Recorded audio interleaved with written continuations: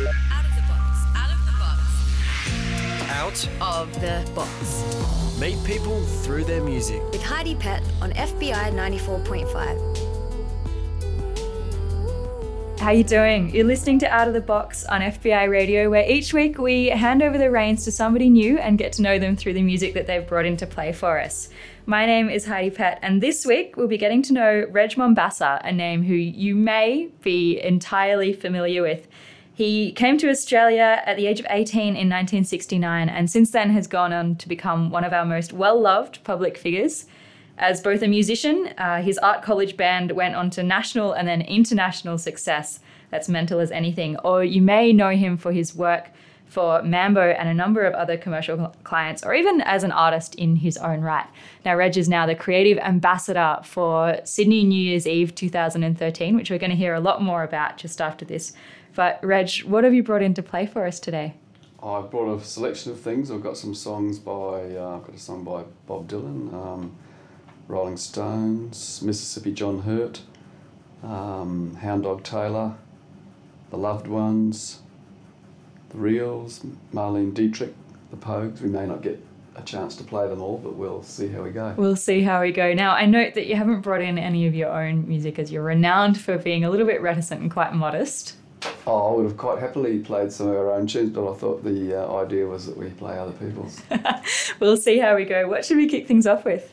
We may as well start with, let's start with Blown in the Wind, because this is the first, well, I wouldn't call it a pop song, but it's just one of the first songs I heard on the radio that I really related to when I was probably, I don't know, 11 or 12. And funnily enough, the version that I heard was probably Peter, Paul and Mary's version, which they did a cover of around the same time, or possibly even before. So I'm pretty sure I heard their version first, but I'm a big fan of Bob Dylan. I think he's the greatest recording artist of the 20th century, so we'll have to start with him. Let's have a listen to the original. You're on FBI Radio. This is Blowin' in the Wind by Bob Dylan. How many roads must a man walk down before you call him a man? How many seas must the white dove sail before she sleeps in the sand? Yes, and how many times must the cannonballs fly before they're forever banned? The answer, my friend, is blowing in the wind. The answer is blowing in the wind.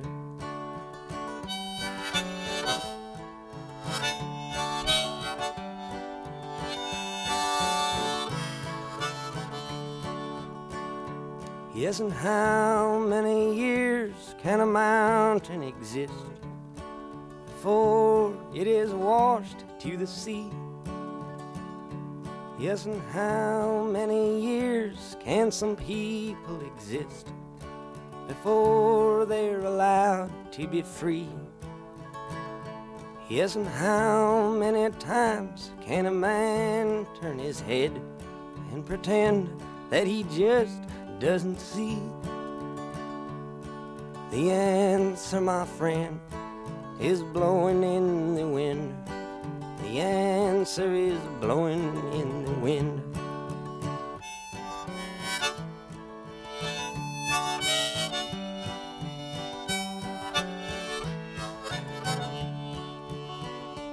Yes, and how many times must a man look up before he can see the sky? Yes, and how many ears must one man have before he can hear people cry? Yes, and how many deaths will it take till he knows that too many people have died? The answer, my friend, is blowing in the wind. The answer is blowing in the wind.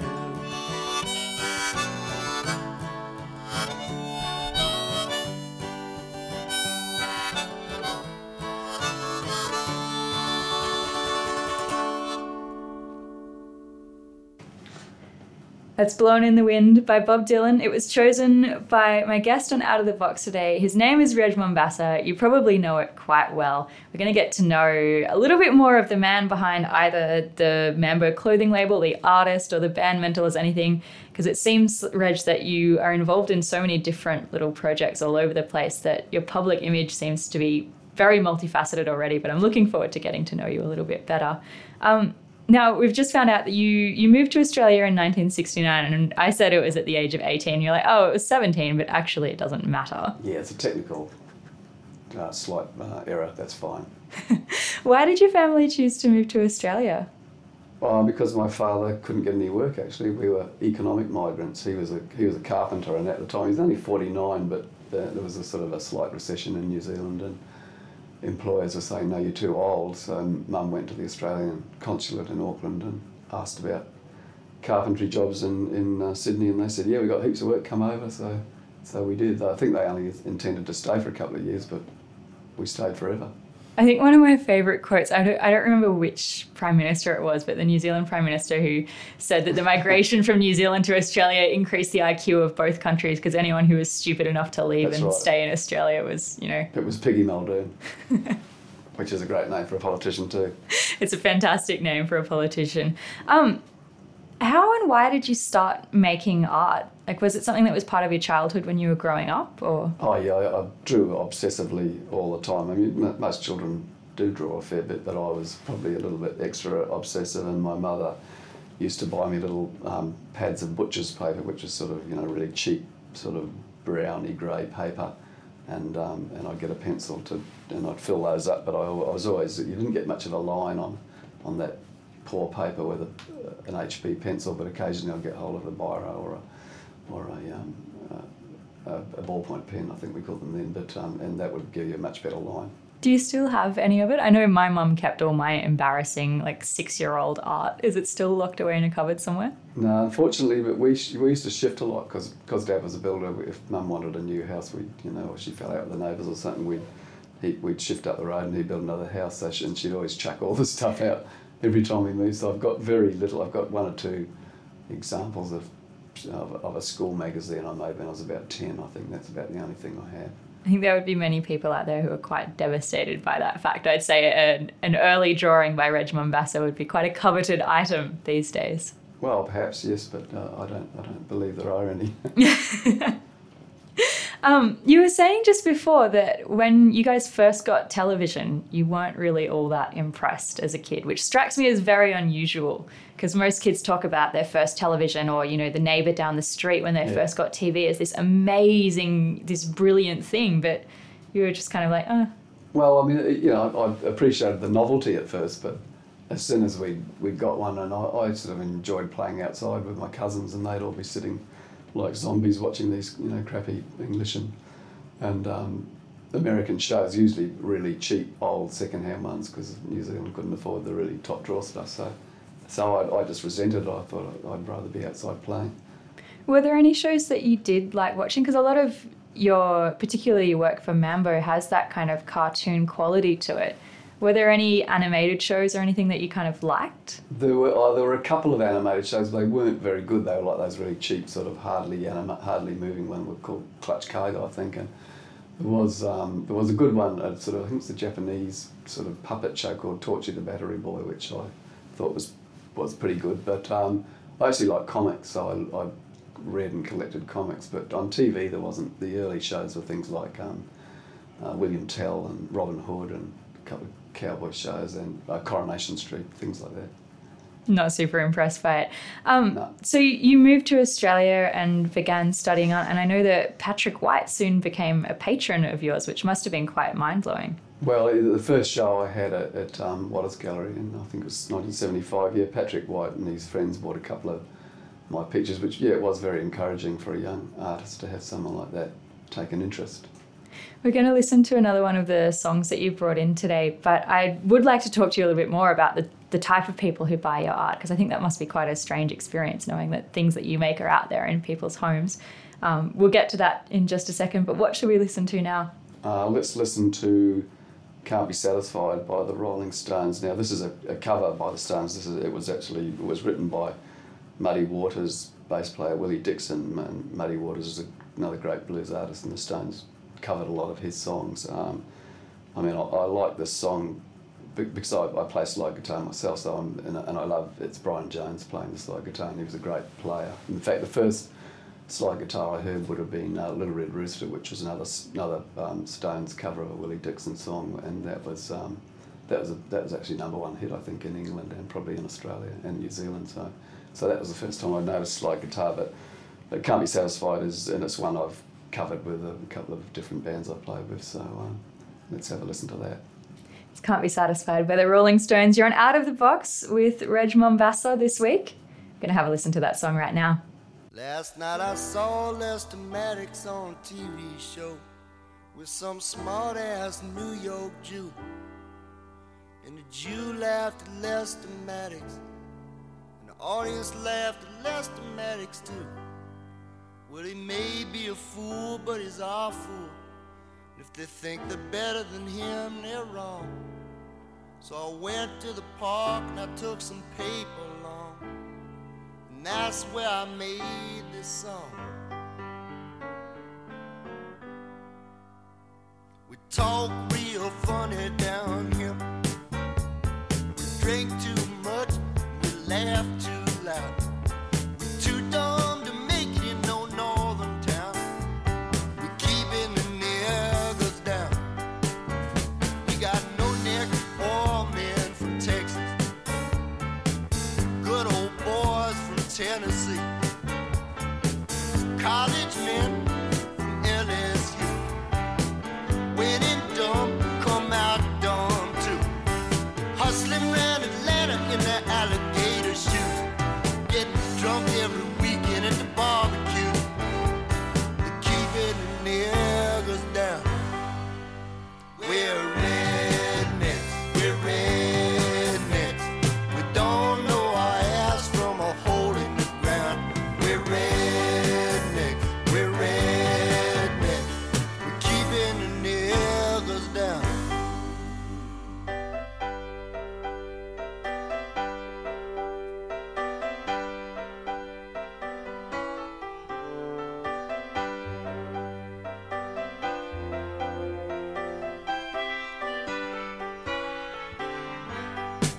Now you know the nigger's a Negro. You see, he's got his dignity. Down here we too ignorant to realize the North has set the nigger free. Yes, it's free to be put in a cage in Harlem, New York City. It's free to be put in a cage on the south side of Chicago, on the west side. It's free to be put in a cage in Huffy, Cleveland. It's free to be put in a cage in East St. Louis. And it's free to be put in a cage in Fillmore and San Francisco. It's free to be put in a cage in Roxbury and Boston. They're gathering them up from miles around, keeping the niggers down. We're rednecks, we're rednecks. We don't know our ass from a hole in the ground. We're rednecks, we're rednecks. We're keeping the niggers down. We are keeping the niggers down.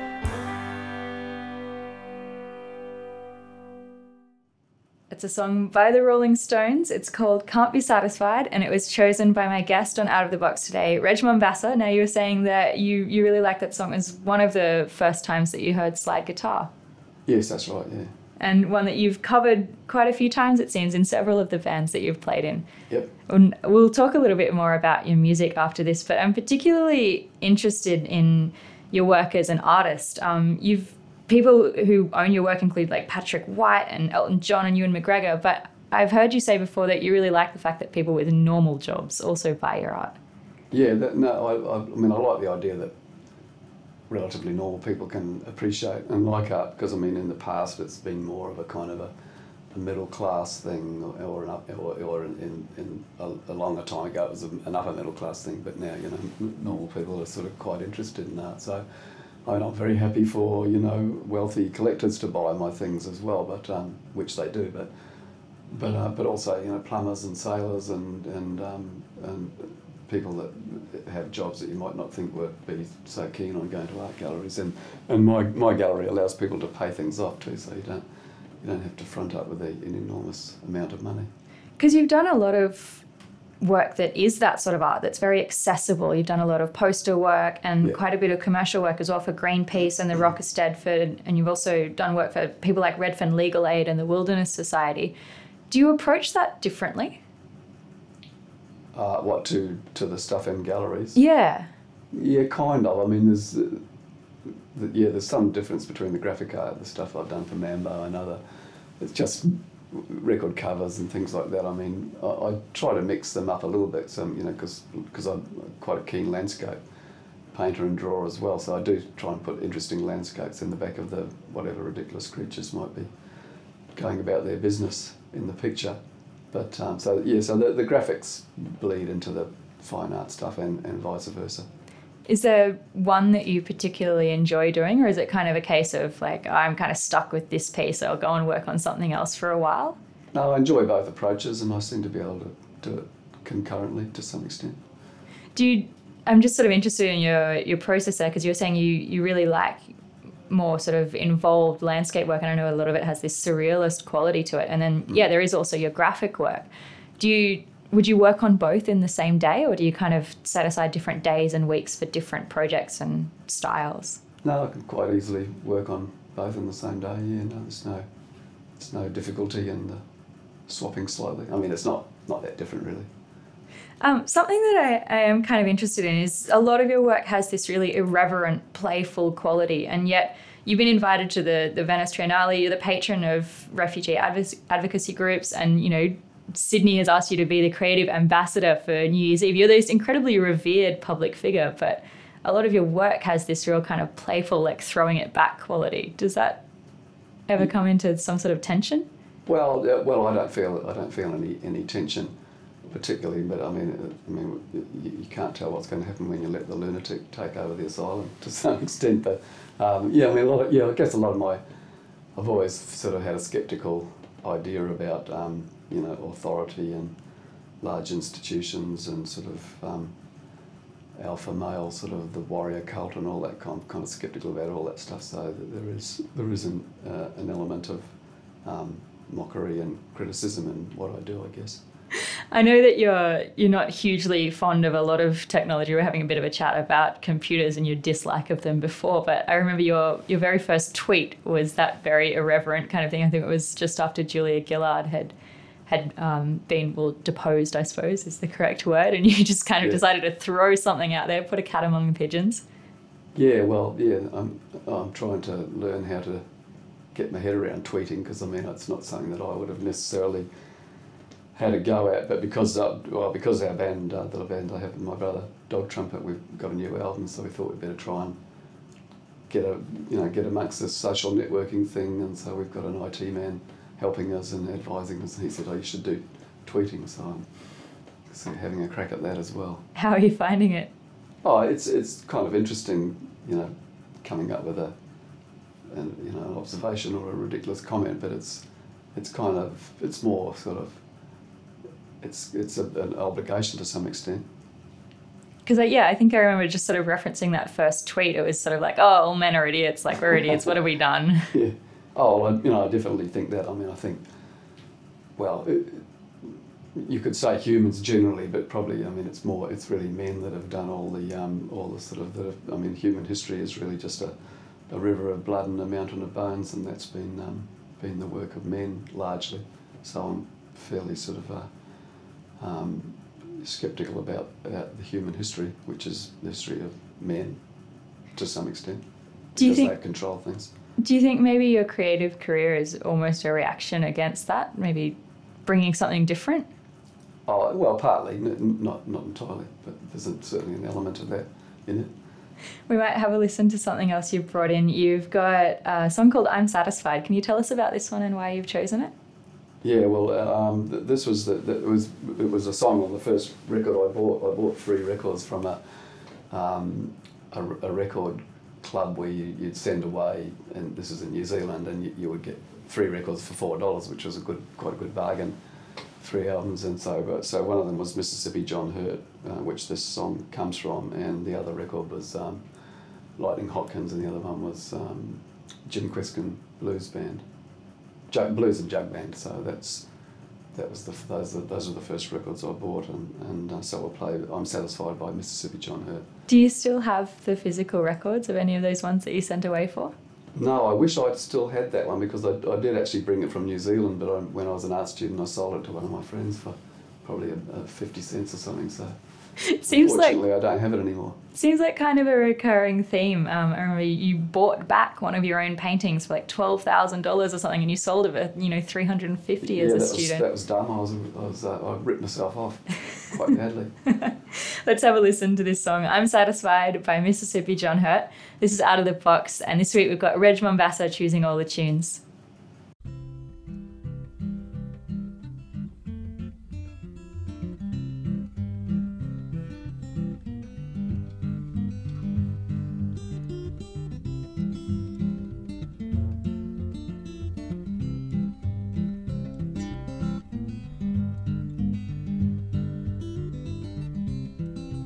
I'm satisfied, tickled too, old enough to marry you. I'm satisfied.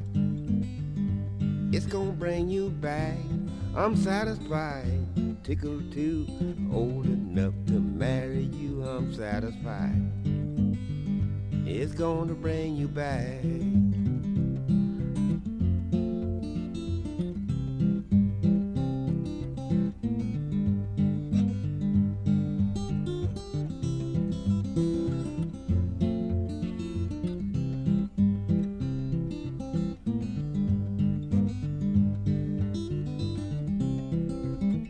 First in the country, then in town, I'm a total old shaker from a navel on down. I'm satisfied. It's gonna bring you back. I'm satisfied. Tickled too, old enough to marry you. I'm satisfied. It's gonna bring you back.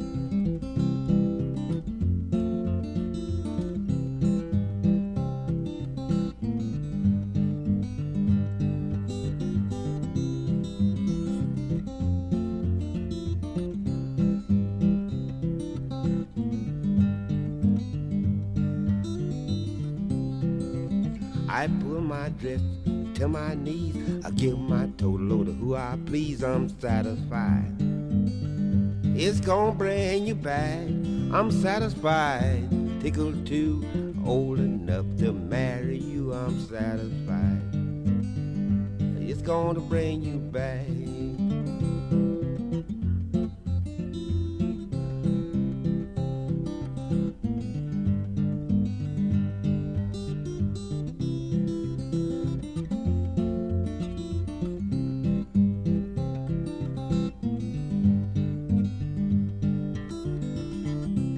I'm satisfied, tickled too, old enough to marry you. I'm satisfied.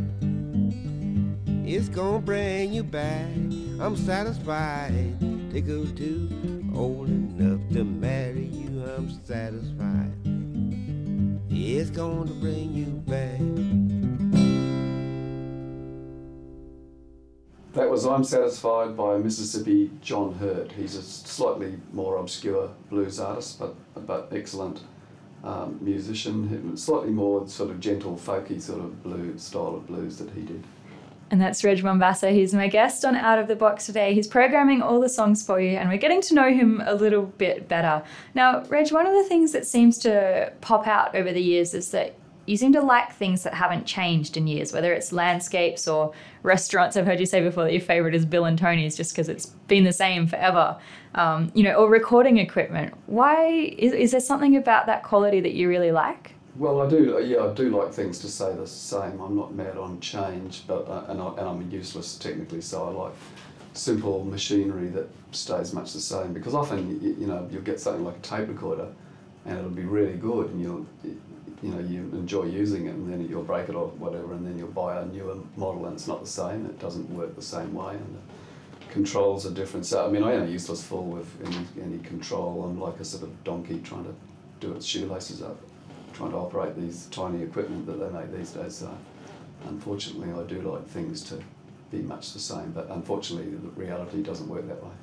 In terms of your records and your music, because Dog Trumpet does have a new album out, is that something that you have an influence over there? Do you prefer to use sort of older recording equipment for things, or does your brother kind of step in and go, no, come on? Well, Peter does. He does all the production and engineering for Dog Trumpet, and he does a great job. But I mean, the last two albums we have used Pro Tools, so we're using modern digital equipment. It's taken him a while to get his head around that. But the previous albums we recorded on old style 16-track reel-to-reel machine that he had, but that started breaking down, so we had to modernise slightly. Do you have like a favourite piece of equipment? Is there something that maybe you've used over a couple of albums that really has a sense of history? Well, I've got a guitar that I've had for 30 odd years. I suppose that's my favourite old piece of equipment. But I mean, I still like recording song ideas onto cassette tapes, which is pretty old school now. And for some reason, I just like the compressed sound that you get on them. And often it's it's not very good sound quality because there's lots of hiss and noise on the tape. But the actual sort of compression and the sound that I really like, even though it's not usable for anything, I just like recording song ideas onto it. Can you tell us a little bit about the Dog Trumpet album? Because I know that you've been making music with your brother Pete for a long time now. Yeah. Has that process kind of changed? Because you guys started out, he was in Mental as Anything with you as well, is that correct? Yeah. That's right, yeah. So you've obviously, you grew up together and you've been making music together for a long time. How does that relationship work? Is there somebody who's kind of the boss, or...?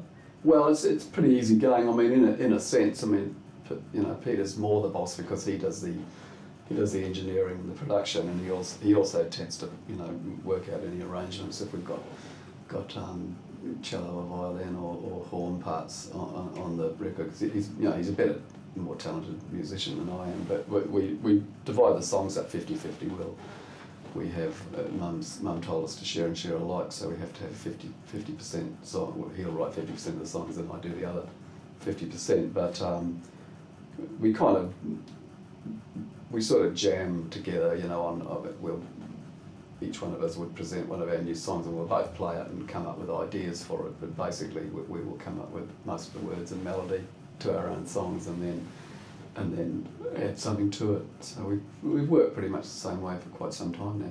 Did you guys make music together when you were kids? Like, was it something that was... I had this idea, you drawing on your butcher's paper as a child with your pencil. Did you guys make music together as well? Well, not exactly, because I'm almost 7 years older than Peter, so by the time I left home when I was about 17 or 18, and he was only 11 or 12, and he just started playing guitar then. So, I'd show him a couple of things and we'd have a little jam together, but I wasn't living at home then, so it wasn't so much until he joined the Mentals really that we played a lot together. I mean, he did used to come and occasionally jam with the Mentals before he joined the band because of our first bass player Steve Coburn played for a couple of years before Peter joined. We might see if we can squeeze in a Dog Trumpet song somewhere along the line, but what should we listen to next? Next, let's listen to California Stars by Billy Bragg and Wilco. I mean, this is a great song, and it's also one that we've covered as well. And it's actually Woody Guthrie wrote the lyrics, and then Wilco and Billy Bragg they did a whole album. I think they did 2 albums, I think, like this, taking his lyrics that hadn't been turned into songs, and they put the music to it. And so it's an interesting project. But I mean, I think that particular song is fantastic, and they did a great job with that one. Let's have a listen to it right now. This is Out of the Box. Reg Mombassa hanging out with you this week. We're getting to know him through some of the music that he likes.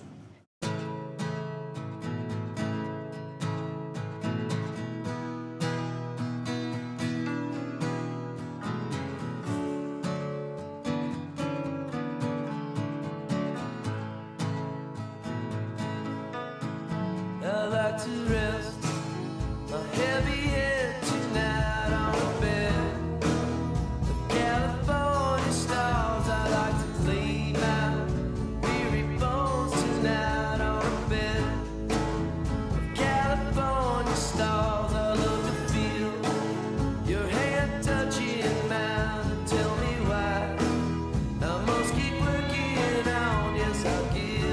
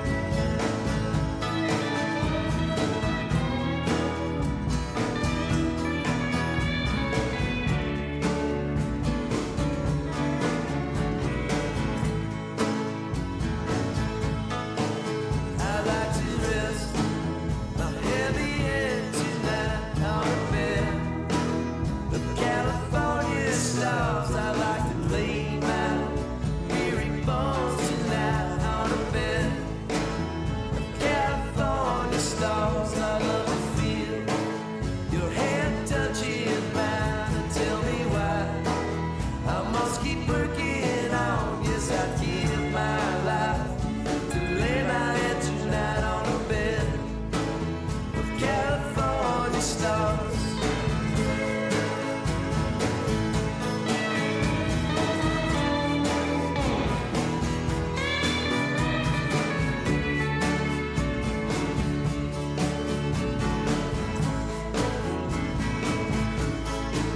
I like to dream my troubles all away on a bed. California stars jump up on my star bed, make another day underneath my California stars. They hang like grapes on vines that shine and warm love's glass like friendly wine. So I give this world just a dream with you on our bed. California stars.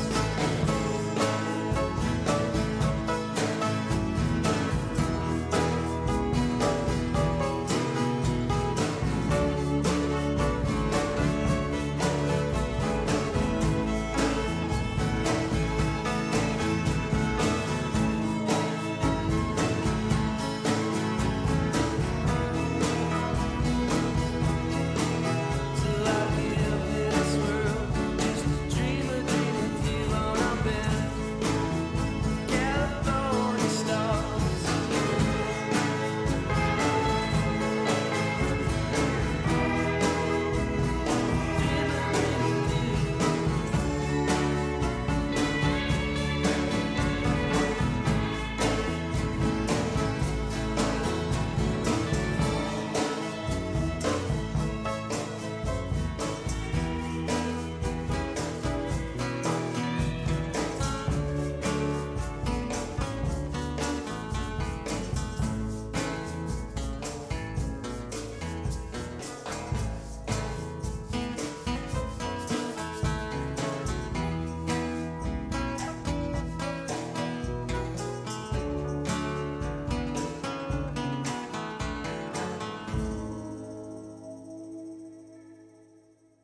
You're listening to Out of the Box on FBI Radio. That was California Stars by Billy Bragg and Wilco, and Reg Mombassa chose that one for you. He's our guest this week. We're getting to know him a little bit better through the music that he loves, but of course he's possibly best known. I keep trying to decide what you're best known for and I can't figure it out, but possibly best known as a member of Mental as Anything. And I wanted to talk to you a little bit about those years. It must have been so much fun having your college band go on to such huge success.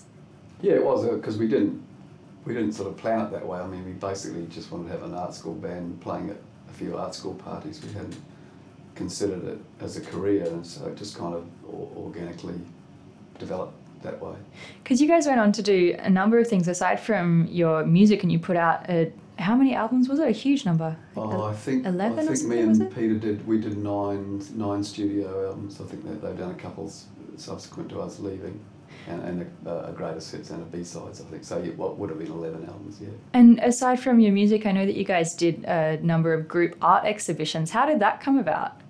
Well, because we were all art students, I think it was Martin's idea, Martin Plaza from the band, from the Mentals. We were all at art school together, although my brother, Peter, didn't go to art school, but he's since become a painter. I think it's a viral thing. If you see other people doing it, you catch the virus and have to do it. But he was always keen drawer when he was a kid as well, so he had that same compulsion to do it. So yeah, Martin suggested we have a show. We had our first show in 1982, so they were always octennial shows. Every 8 years we would have shows. So we had another one in 1990 and another one in 98. Speaking of a compulsion to make art, I've heard that you guys used to improve the artwork in hotels that you stayed in while you were on tour. Yeah, we did a few.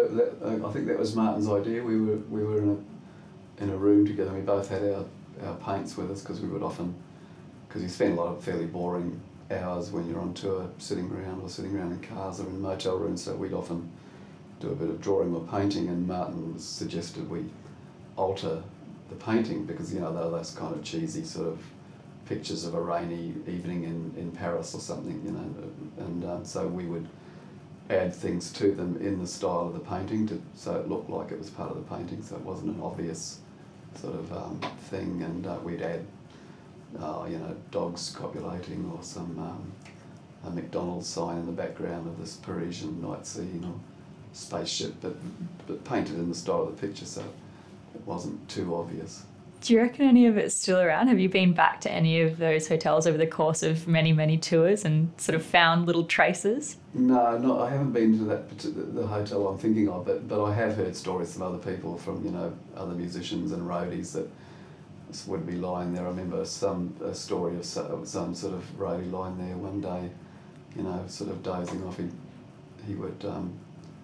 might have been partying a bit, and he was lying on the bed and looking at this painting, and then he noticed the two dogs, and he just started laughing uncontrollably. In terms of leaving a mark on a hotel room, it's probably better than, people like write on the back of a bunk bed and all that kind of stuff, and you're lying there in a hostel kind of looking up and it's like, so-and-so did this with so-and-so here. I imagine that leaving a little improvement on the artwork would have been a bit more fun. Yeah, it was more fun, and it's a little bit more civilised than throwing the TV out the window. Sort of cliched rock behaviour. Was there anything particularly, like talking of maybe uncivilised behaviour, is there something that you kind of look back on and go, oh, maybe that was a bit much? Once Greedy threw his ice cream wrapper on the floor, not in the bin. That was pretty outrageous. That's rock and roll. Yeah, pretty rock and roll. You were saying before that you are playing a lot more kind of afternoon gigs and stuff like that, and you're playing your first backyard gig with dog trumpet. Yeah, no, I like playing in people's houses. I mean, we had played at a few parties, but there's a sort of more formal thing now of people, they will send an email to all their friends and they'll pay money, and then they'll employ a band to come to the house and play in their house. So it's an old idea. I think, the old American blues and country bands would have been doing that sort of thing, a century ago, but it's becoming popular again. I know, yeah, it's something that it seems to be much bigger in the US, but a lot of people do like lounge room tours where they they stay in the house, and it's kind of like, if you guys put us up for the night, we'll play, and you invite your friends around and collect a bit of money, pay us a small fee, and that's how they tour. Yeah, no, it's a great sort of informal way of doing it, and it's also a way of controlling it yourself and not have to rely on promoters and venues, which can be tricky, and they're often bands often end up getting ripped off anyway by those kind of situations. So it's a good sort of people's music for the people, organised by the people. It's kind of good concept.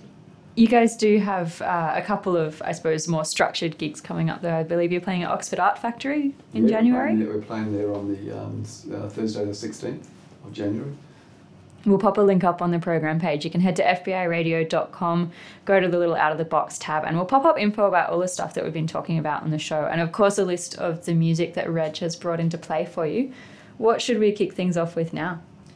Have we had Roll Your Moneymaker yet? No, not yet. All right, well, let's have Roll Your Moneymaker by Hound Dog Taylor. Again, this is a very sort of rough slide guitar player from Chicago called Hound Dog Taylor. He died several years ago, but I did have the pleasure of seeing him play live in, I think it was 1975 or maybe 76. There was a blues package that came to Sydney from America, and he was one of the acts on the package. And I saw him twice. I saw him once at French's Wine Bar in Oxford Street in Surrey Hills, and also at the Lifesaver. And he was just fantastic. It was the three-piece band, very sort of gnarly. He didn't have a bass player. His had a rhythm player who played sort of bass riffs on his rhythm guitar, and a drummer. And apparently Hound Dog and the rhythm guitar player had a falling out one day, and Hound Dog shot him in the leg. So they were fairly tough sort of guys. But that's fantastic band. Very rock and roll. Probably a lot more rock and roll than putting your ice cream wrapper on the floor. That's true. No, we didn't do any shooting. Nobody got shot in the leg. Mentals or dog trumpet, we haven't shot anyone yet. But there's plenty of time for that. It's a good achievement. Let's have a listen to that song right now. It's Roll Your Moneymaker by Hound Dog Taylor. This is Out of the Box on FBI Radio.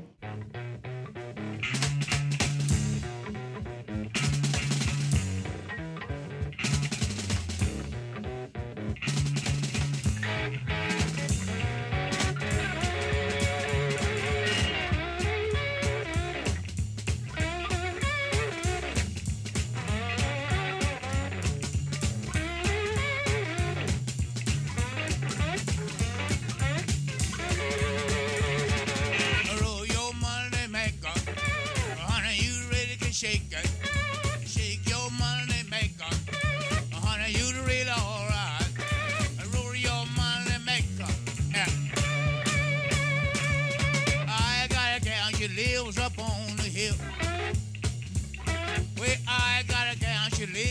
on the hill. Well, the fool trying to quit me, man, but I love her still. She rolls her money maker. My boy, she's ready to shake it. Shake your money maker. Honey, you real alright. Roll your money maker.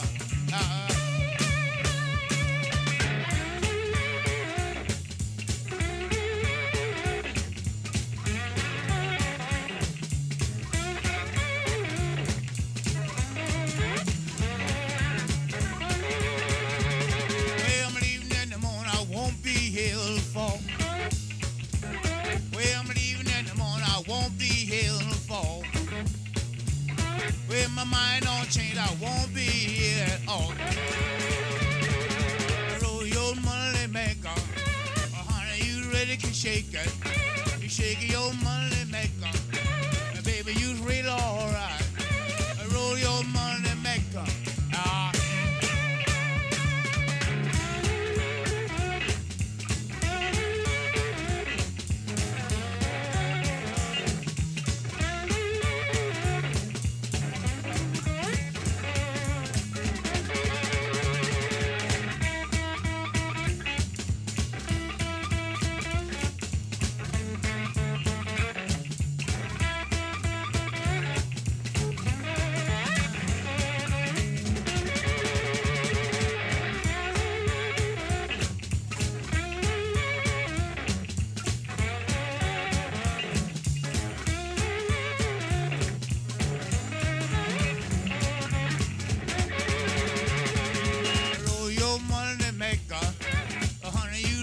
Shake it, shake your money maker. Honey, you read alright. Roll your money maker.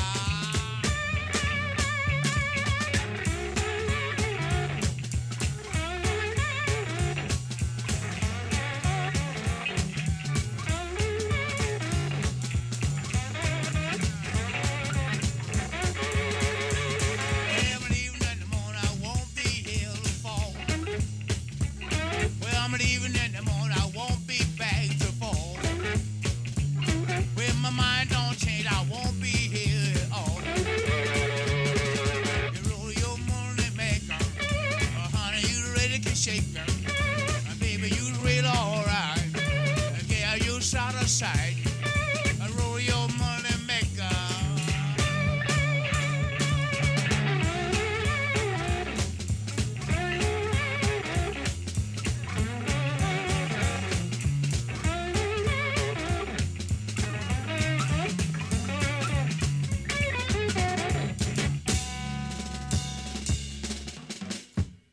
That was Roll Your Moneymaker by Hound Dog Taylor. Another song I must admit that we've covered several times because I like it so much. Is that maybe one of your favourite ways of playing tribute? Yeah, pretty much. I mean, obviously every song you like, you can't play because some of them are impossible to play. But if you think you can have a crack at it, yes, it's always good fun. You're listening to Out of the Box. We're talking to Reg Mombassa, who is known as an artist and musician and revered around Australia for any number of his different projects. And at the moment, you're working with your brother on Dog Trumpet. You guys have got a new record out. Are there any covers in the set that you guys are using at the moment?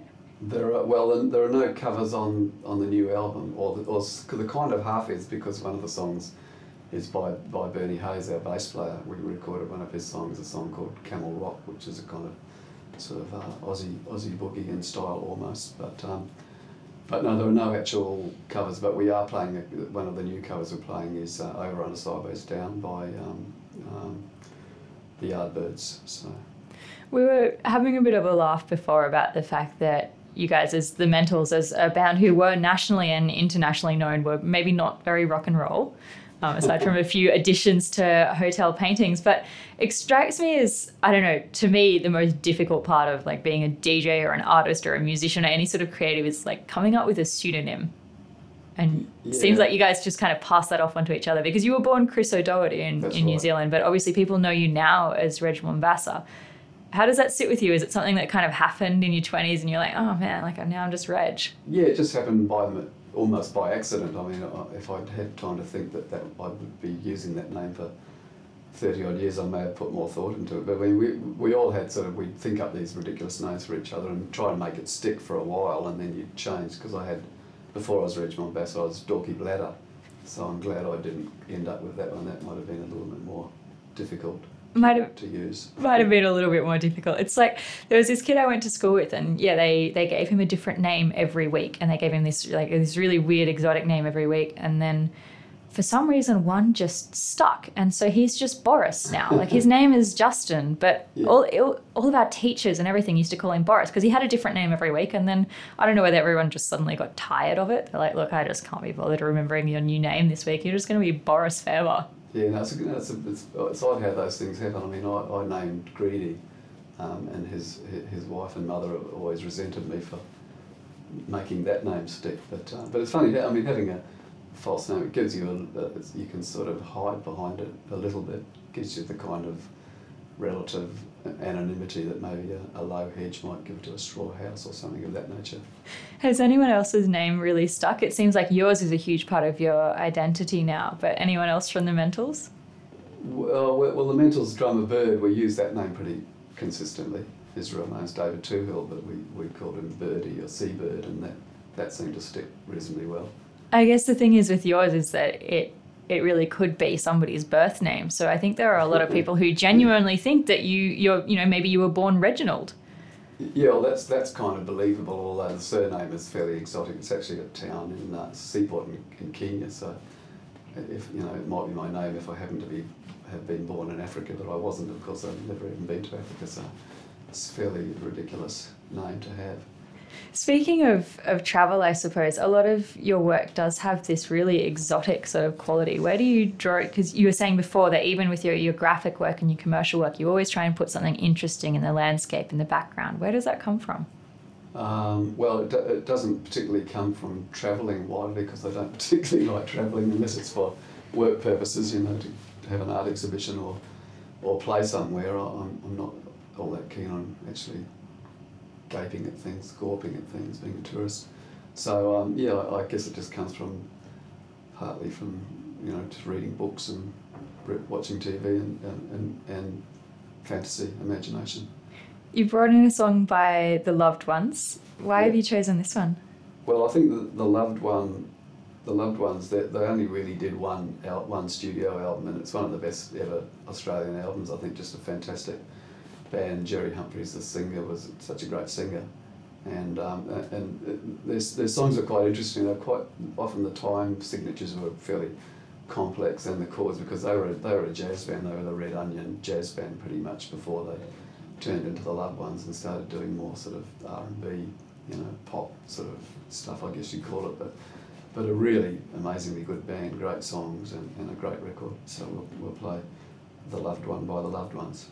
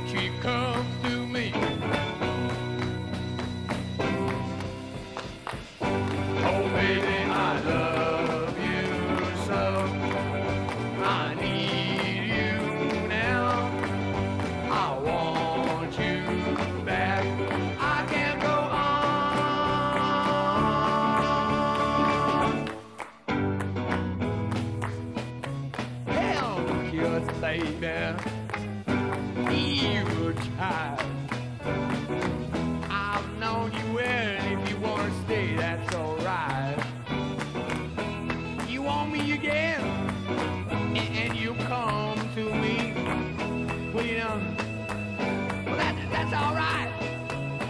That's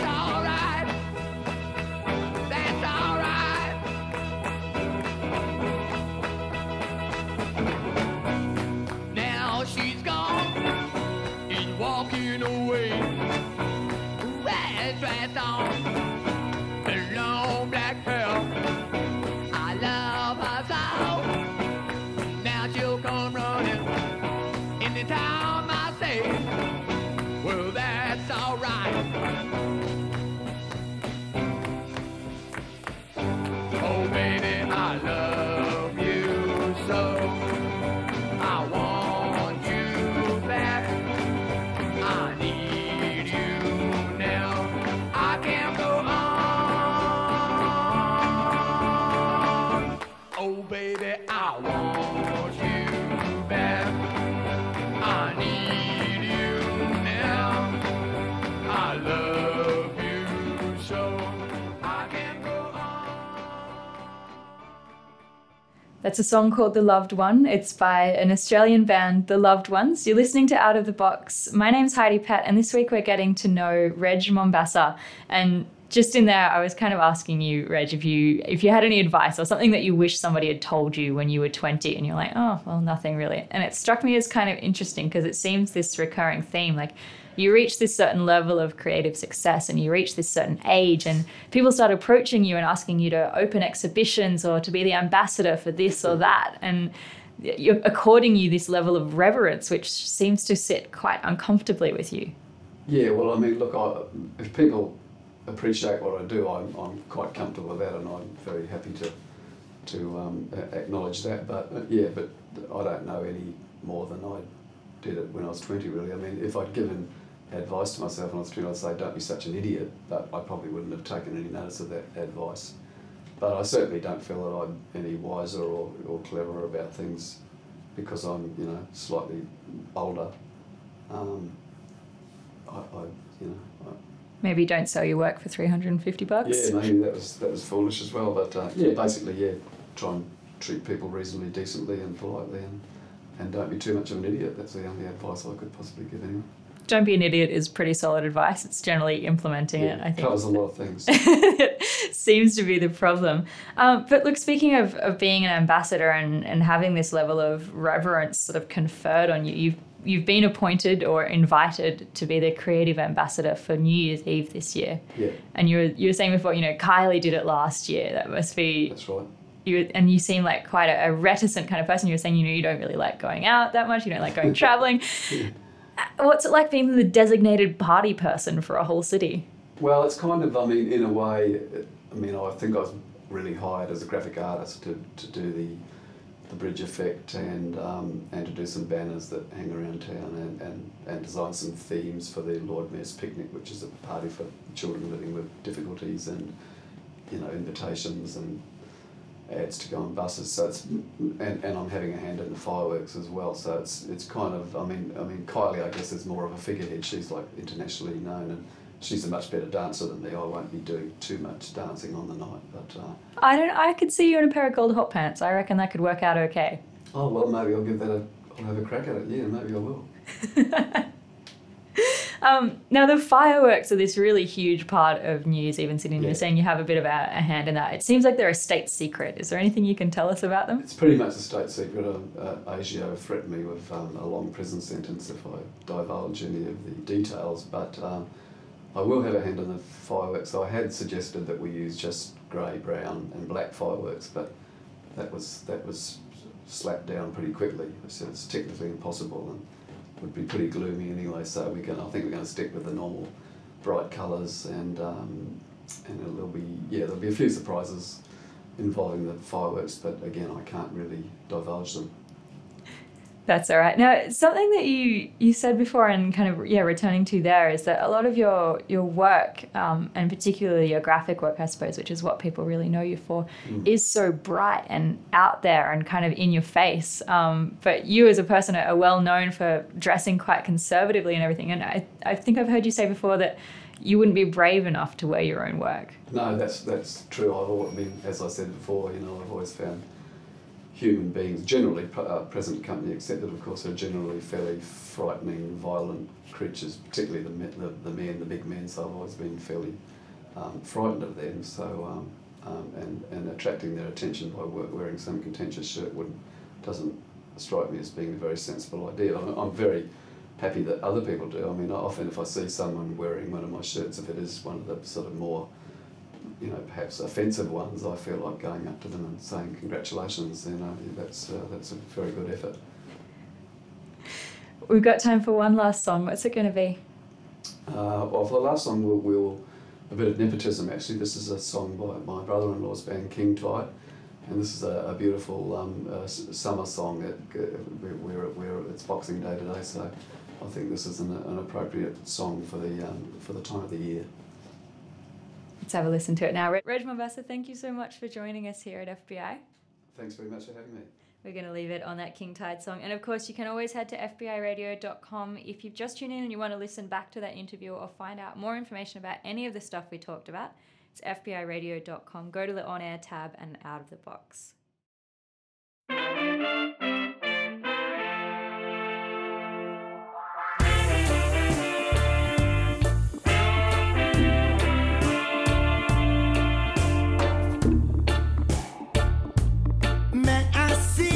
Sitting there in your comfy chair, and you blame the rain for raining. Man, I see you sitting there with the jasmine rooming crazy, and you curse the sun for shining. Dancing the beggar's waltz. We're lost amongst the stars, wondering. Now we walked upon the moon. The mystery has gone, wondering. Tripping and the falling out, twist and shout, online now. Hold up your heart, think faith and watch them fly to tear it down. Reverse the curses, they've rehearsed the worst. The seasons change like flowers.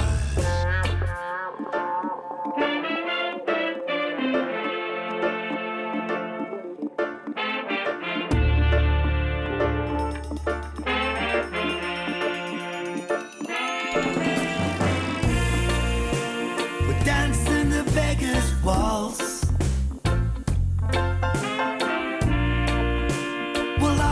Amongst the stars, wondering. Now we walked upon the moon. The mystery has gone, wondering.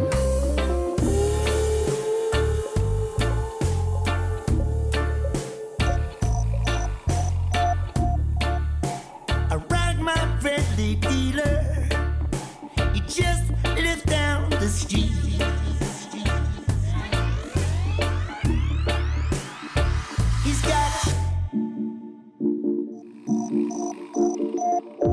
He's got everything I need.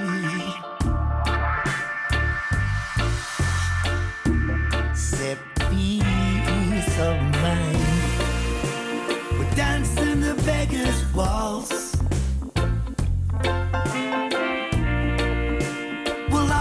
Amongst the stars, wondering. Now we walked upon the moon. The mystery has gone, wondering. Tripping and the falling out, twist and shout, online now. Hold up your heart, think faith and watch them fly to tear it down. Reverse the curses, they've rehearsed the worst. The seasons change like flowers.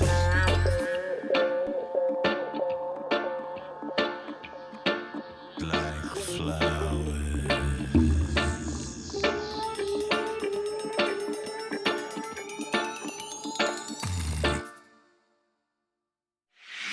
Out of the box. Out of the box. Out Of the box.